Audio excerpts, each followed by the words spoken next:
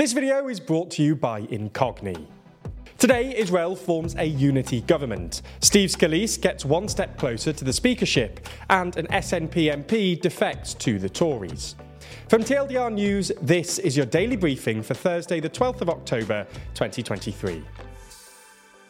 Yesterday, Israeli Prime Minister Benjamin Netanyahu made the decision to form an emergency war cabinet, composed of his party and junior coalition partners alongside the opposition National Unity Alliance.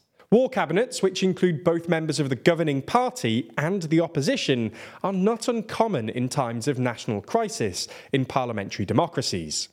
They're seen as a way of putting the interests of the country above day-to-day politics. They also allow weak parties to actually get things done when the survival of the nation is on the line. This is true of Netanyahu's government, who was only able to secure 32 seats in the 120-seat Israeli Knesset at the last election. He subsequently formed a government with 5 other parties, bringing him to a total of 64 seats and an overall majority of just 4. In order to bring the National Unity Alliance into government, he's made 5 members of the alliance ministers without portfolio. The war cabinet itself is expected to consist of Netanyahu himself, Yoav Gallant, the chief of defence, and also a member of Netanyahu's Likud party, and Benny Gantz, the leader of the National Unity Alliance. In other Israeli news today, the energy minister Israel Katz has stated that Israel will deprive Gaza of electricity and water until all hostages taken by Hamas are released. When making this statement, Katz added that nobody should preach us on morals. The decision follows an earlier statement by the Red Cross, who urged the Israeli government to allow fuel into Gaza in order to prevent hospitals turning into morgues. The Israeli government believes that there are at least 97 hostages that have been taken by Hamas. Hamas claims that these hostages are hidden in safe places and tunnels, and have threatened to kill them if Palestinian civilians are bombed without warning. In the last few days, Israel has continued to hit Gaza with missiles, with some believing that they're preparing a full-scale ground invasion. For their part, the Israeli government has advised anyone still in Gaza to get out. However, the border between Gaza and Israel is closed, and Israel's navy controls the shoreline, preventing people from being able to leave by boat.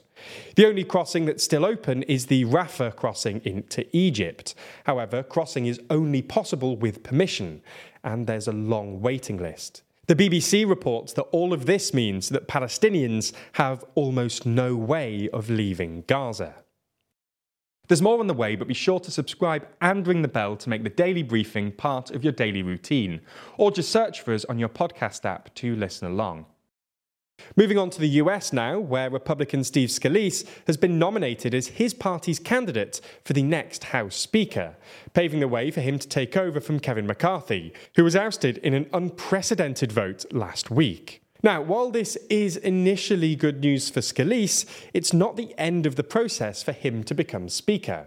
He won the vote of Republicans by a vote of 113 to 99, defeating Ohio Congressman Jim Jordan, who's popular with the right wing of the party. However, in order to actually become Speaker, Scalise needs to be elected by the whole House, where 217 votes are required for a majority. If all 433 members of the House of Representatives take part in the vote, then Scalise can only afford 4 Republican defections in total. This is what caused so many problems for McCarthy originally, and led to a total of 15 rounds of balloting.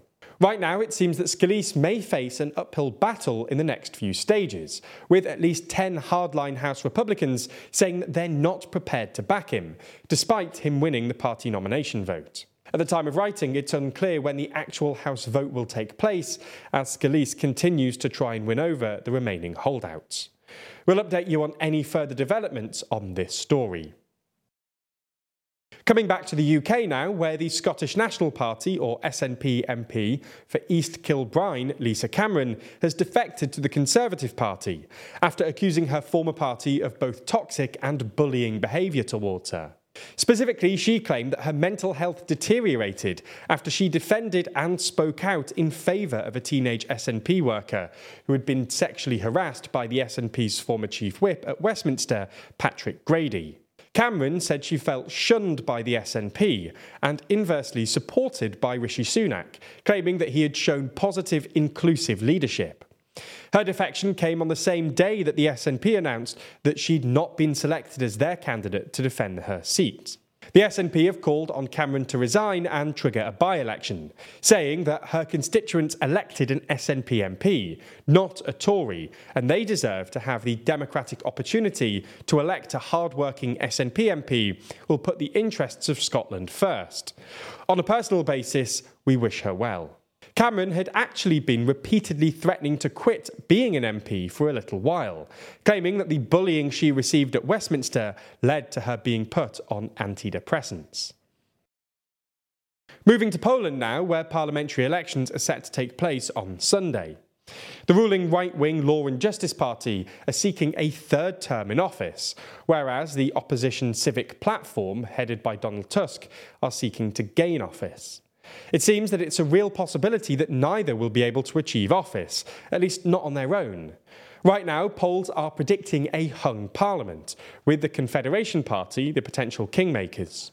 Confederation is a far-right coalition of nationalists, libertarians and monarchists, and they're currently polling at a not insignificant 10%. In the run-up to the election, Confederation campaigned to lower taxes, reject migration to Poland, and reduce support for Ukraine.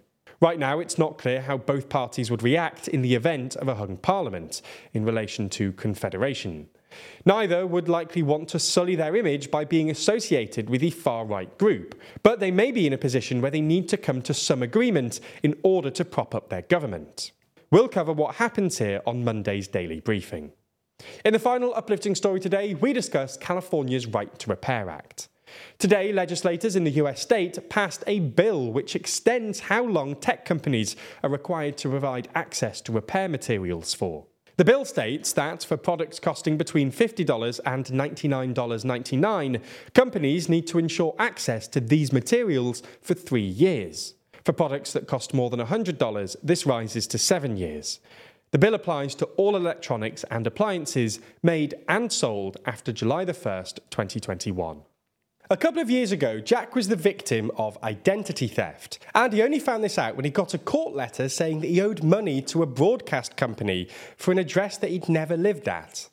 Now, he's not alone either, with victims of data breaches rising by 41.5% in 2022.